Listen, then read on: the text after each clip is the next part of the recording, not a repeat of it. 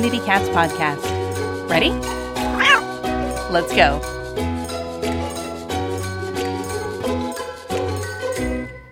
Welcome to the Community Cats podcast. I am your host, Stacy LeBaron. I have been involved helping homeless cats for over 20 years with the Merrimack River Feline Rescue Society. The goal of this podcast is to expose you to amazing people who are improving the lives of cats. I hope these interviews will help you learn how you can turn your passion for cats into action. This is going to be the last show in our series of Best Of for December 2018. We chose Kim Freeman, a professional missing cat finder.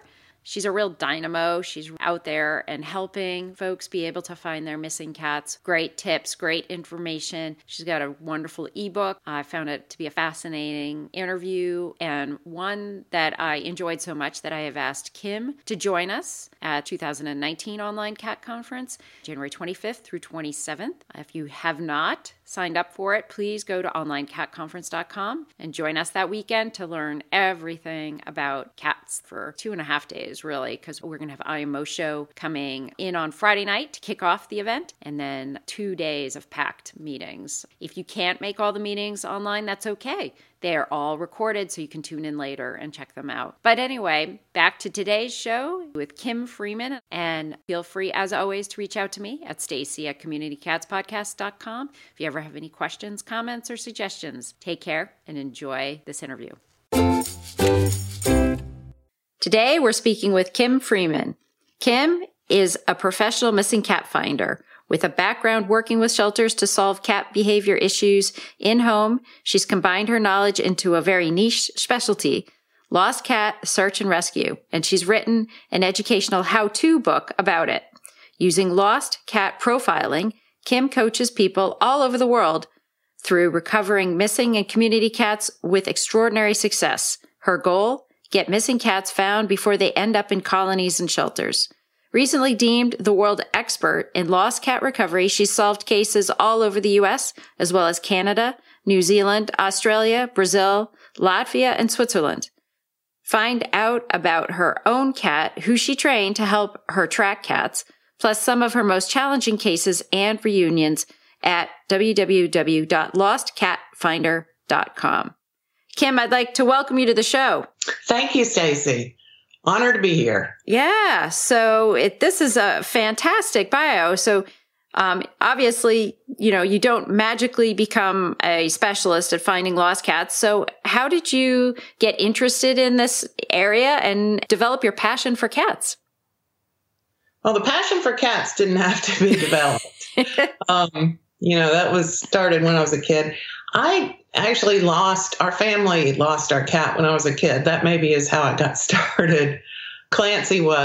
We searched all over the neighborhood for Clancy, but he was trapped in the attic. So happy ending, but that kind of taught me my first lesson. I remember after that riding around in the car with my dad and seeing all these lost cat, missing cat posters. And I guess I was probably about 10, and I said, Daddy, when I grow up, I'm going to find them all. And, my mother thought that was hilarious. But, now she says, maybe that was a good idea after all. In 2008, the real start was in 2008 when I lost my cat, Mr. Purr. I lived on a horse farm. And I got really terrible advice and very little support from anybody. And, it's kind of, you feel alone. It's very stressful. If I had listened to people's advice, my cat would have died in the shed he was trapped in. And, that was my firsthand experience. So I learned what owners feel like when their cat's missing. And, dog owners get tons of support. The community rallies and everybody's out trying to help find the dog. But, cat owners get comments like, well, a coyote probably got it. Right. Or he'll figure out his own way home, or someone else took him in, that kind of thing. Yeah, it's funny how we all have these stories where somehow a line is crossed and it's pushed us to the point of, okay, we've got to do something about this now. I mean, we all have these stories. I've gone up to situations and I'm like, no, no, no, no, I'm not seeing this ever again in my lifetime. And it sounds like that was one of your stories where you crossed that line and you said, I have to make a difference because no one else is going to do this way. Mm-hmm. So that's excellent. And thank you for taking that step and making a difference and helping so many more cats out there and families really that need your help. I mean, families more need the guide to be able to help them through the process of trying to find their cats. So you do have a very specific process that you go through trying to make things seem simple. Can you just sort of walk us through a little bit about some of the key components of the things that you go through with a family after they've lost their cat? Well, I generally start with the profiling. The first step is to get them up to speed and educated. So I have this online booklet, search guide, How to Find a Lost Cat, which is a download. So I ask them to at least skim through that, watch the video, which explains, the trapping and the wildlife cameras, the how-to stuff, some of the technology that I use. And then we get on the phone once they've read the book and I've read their profile on their cat and determined kind of a strategy. Every cat and situation's different. So I kind of coach them through the key things they need to do and in what order based on their cat's personality and, indoor or outdoor. Do you know of any other organization that does cat profiling? Like specifically what I know what profiling is, but specifically how does one profile a cat? Well, I have a questionnaire and the questions are kind of coded so that I can determine there are like 8 probabilities of what could have happened to a missing cat. And the questions are set up to determine which of those is the most likely and how that particular cat's going to behave when in a displaced new environment so that we can determine, for example, this is a kind of a basic one, but, some cats are the ground dwellers and when they're nervous or stressed or someone comes over, they go under the bed. But some cats want to go up. And when they're nervous, they want to get on the refrigerator and get up high. Depending on which type of cat it is, that helps guide where you search. What are the most likely places that cat's going to be? Is he down a storm drain or is he up a tree? Very interesting. So using their in-house behavior, you can actually determine what their behavior might be outside. Right. It predicts also how far they will travel, how long they'll hide, whether they'll approach a person outdoors, all those things. Mm-hmm. Yeah, it's very, very helpful. The profiling is key. Nobody wants to fill out my form because it's, 10, 12, 15 pages maybe.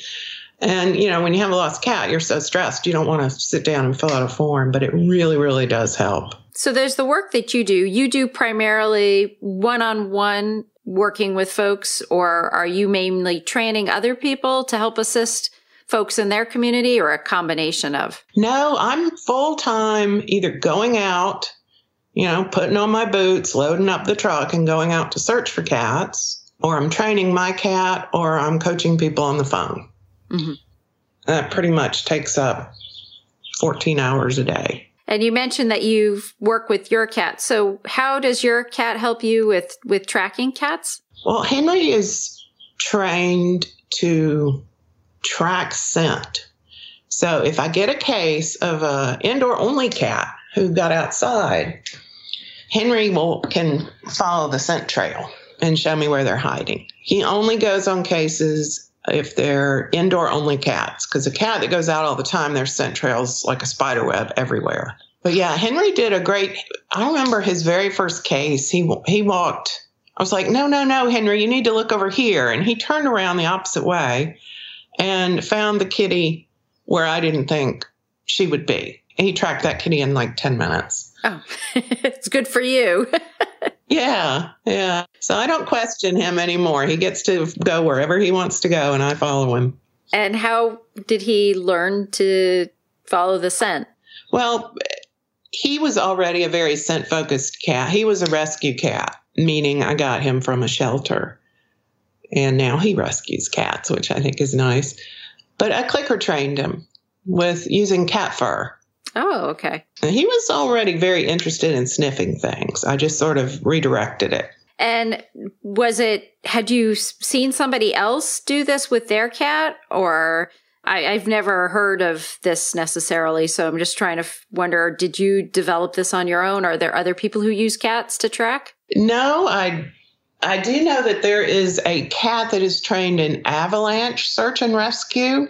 They did a story on cats and their ability to track and their scent discrimination. And they featured Henry and this other kitty that's I don't know, in Colorado maybe. That's the only other search cat I know of. But a lot of my training was through Missing Pet Partnership. And Kat Albrecht pioneered the whole thing of teaching dogs to track lost pets.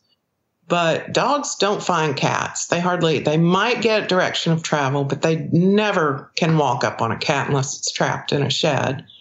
But a cat can. A cat can walk up to a cat. So since that's all I do is cats, I'm like, I don't want a search dog. Search dogs chase cats away. So my idea was that I would try to train Henry and see if it would work. And it's worked well. I think he's the only search cat there is for lost cats. Very cool. Very cool. And yeah, I have a nice picture of you here holding Henry, and he's a very handsome black and white kitty. He's very, very handsome with a nice pink nose. Yes, I think he is. He thinks so too. Today's episode is sponsored by Space Kitty Express, your one-stop shop for exotic cat drugs. Everyone's heard of catnip, but what about valerian root, Tatarian honeysuckle, or silver vine? Space Kitty Express specializes in offering these hard-to-find catnip alternatives, both in their herbal form and stuffed into a variety of reusable toys. Their herbs are 100% pure, not like those quote-unquote catnip blends you might find in a pet store. Their Tartarian honeysuckle wood is cut fresh and kept frozen to lock in its citrusy scent. Their silver vine exudes a mintiness that tingles the nostrils. Their organic valerian root is so musky that they've had to blend it with organic lemongrass so that human noses can tolerate it. Cats can definitely tell the difference between these quality herbs and that stale catnip from the big box store. Visit SpaceKittyExpress.com and watch videos from satisfied feline customers. Use coupon code CommunityCats, all one word, at checkout to receive 10% off your purchase. That's SpaceKittyExpress.com with coupon code CommunityCats. Doesn't your cat deserve the best? Spoil them today at SpaceKittyExpress.com. Did you miss the 2018 online cat conference that we held in January? Or would you like to share some of the conference webinars with friends? You can now purchase the presentations and share them with colleagues and friends. Just visit our recordings page, which is under the Resources tab, to access webinars from some of the leading personalities in feline welfare today. They're sure to give you and your cat-loving friends great ideas on ways to help even more cats. Check it out at www.communitycatspodcast.com.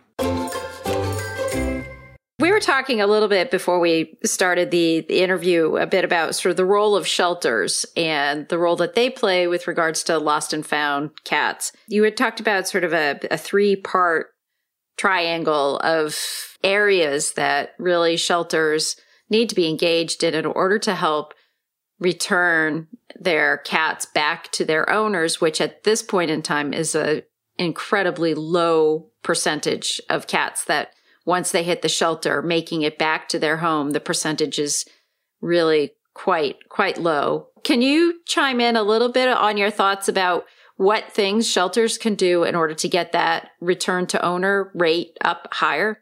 Part of it is prevention, of course. And, that's not real sexy, but preventing the cat from showing up at the shelter is key. So, I would like to see shelters offer a link to my How to Find a Lost Cat book so the owners can download it and find their cat before it ends up at the shelter.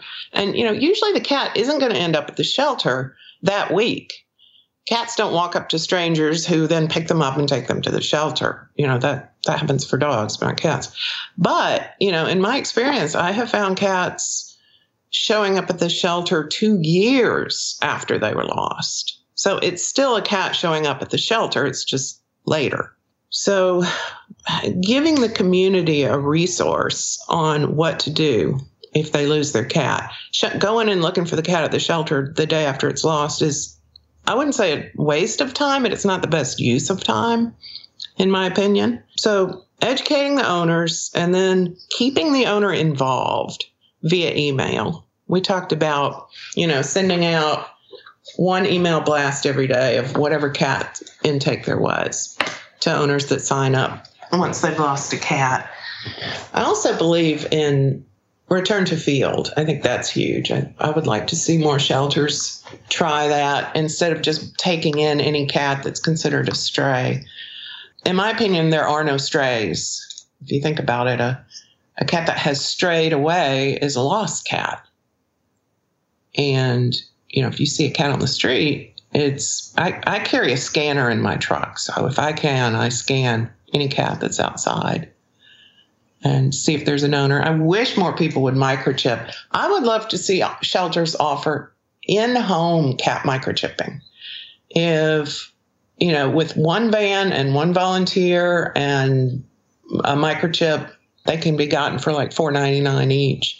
If people would offer in-home microchipping, more people would chip their cats.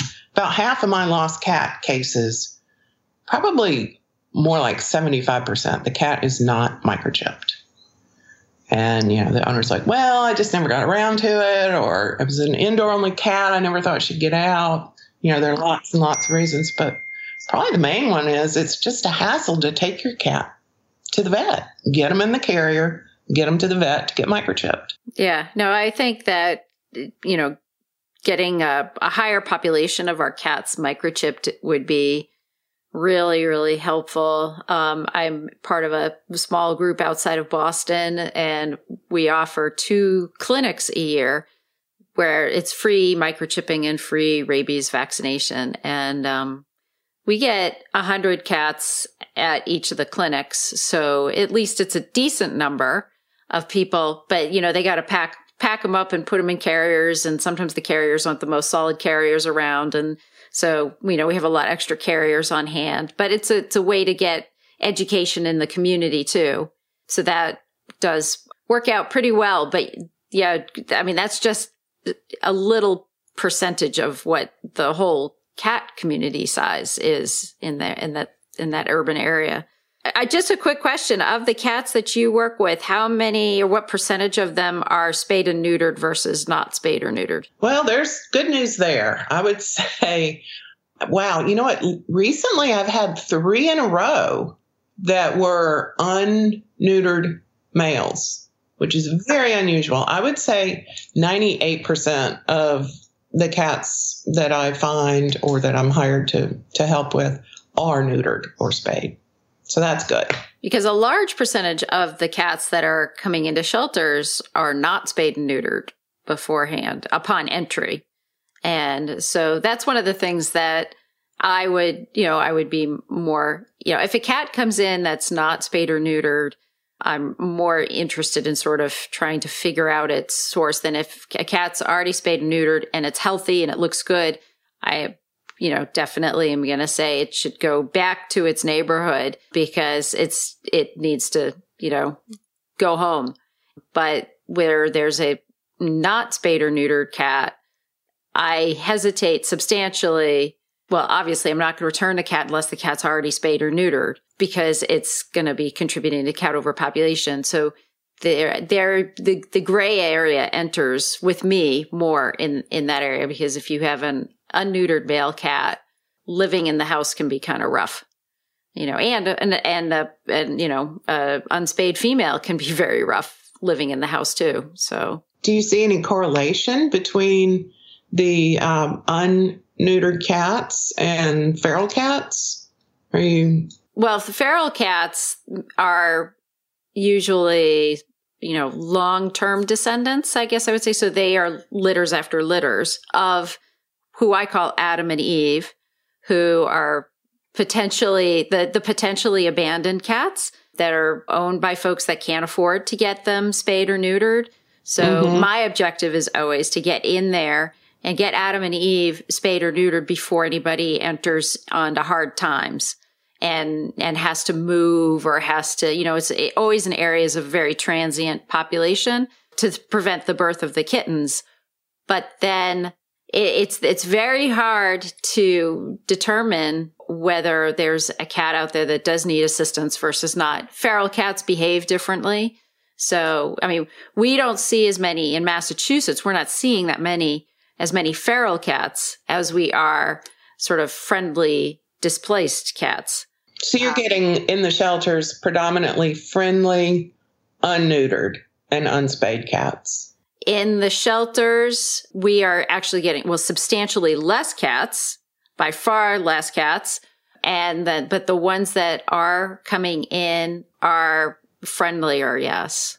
Yeah. And then, because the ferals any feral cat, they're getting, TNR, trap, neuter, return.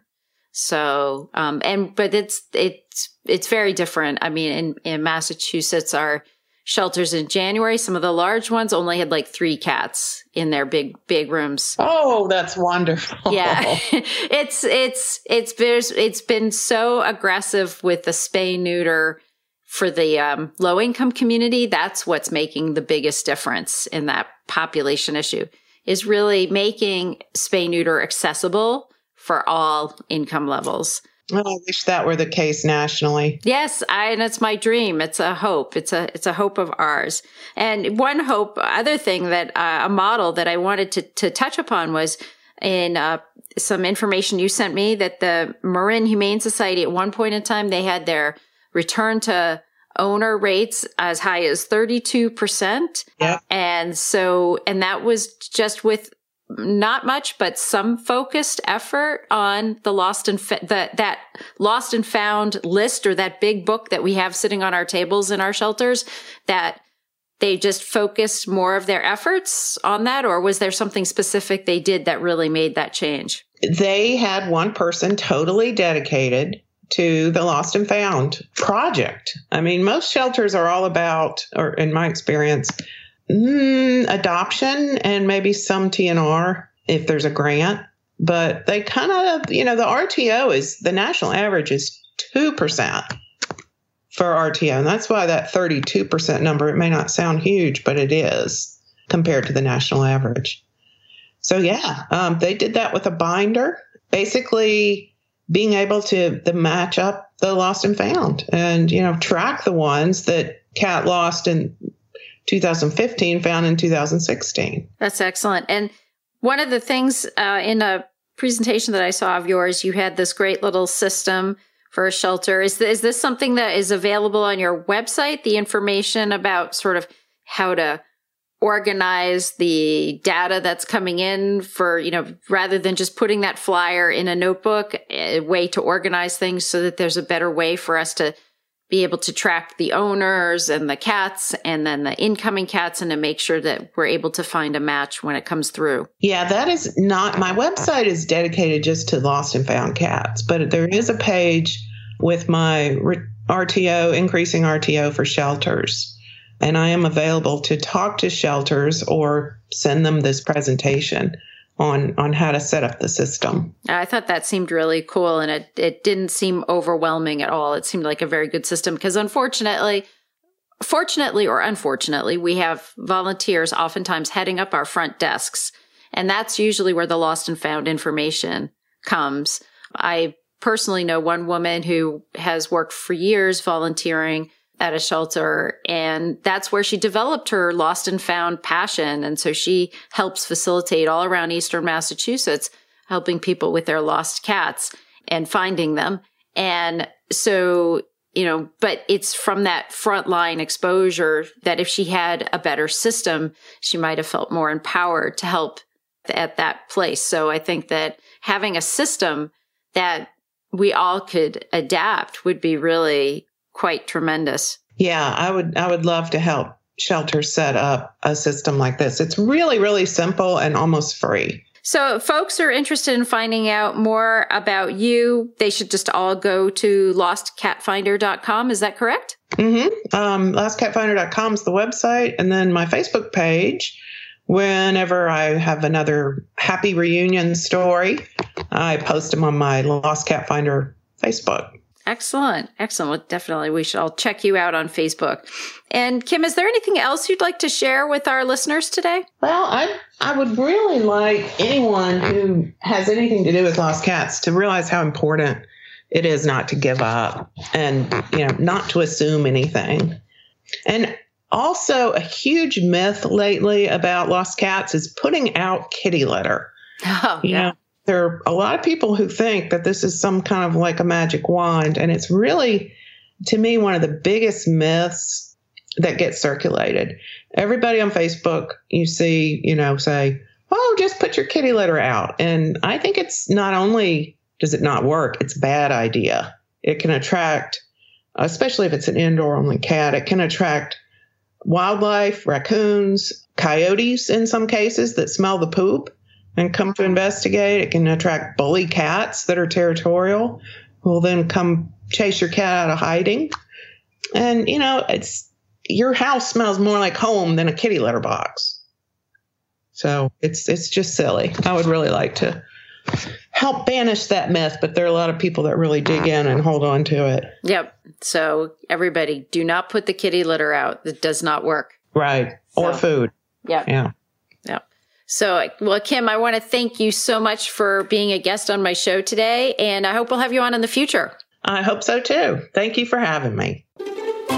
Thank you for listening to the Community Cats podcast. I would really appreciate it if you would go to iTunes and leave a review of the show. It will help spread the word to help more community cats.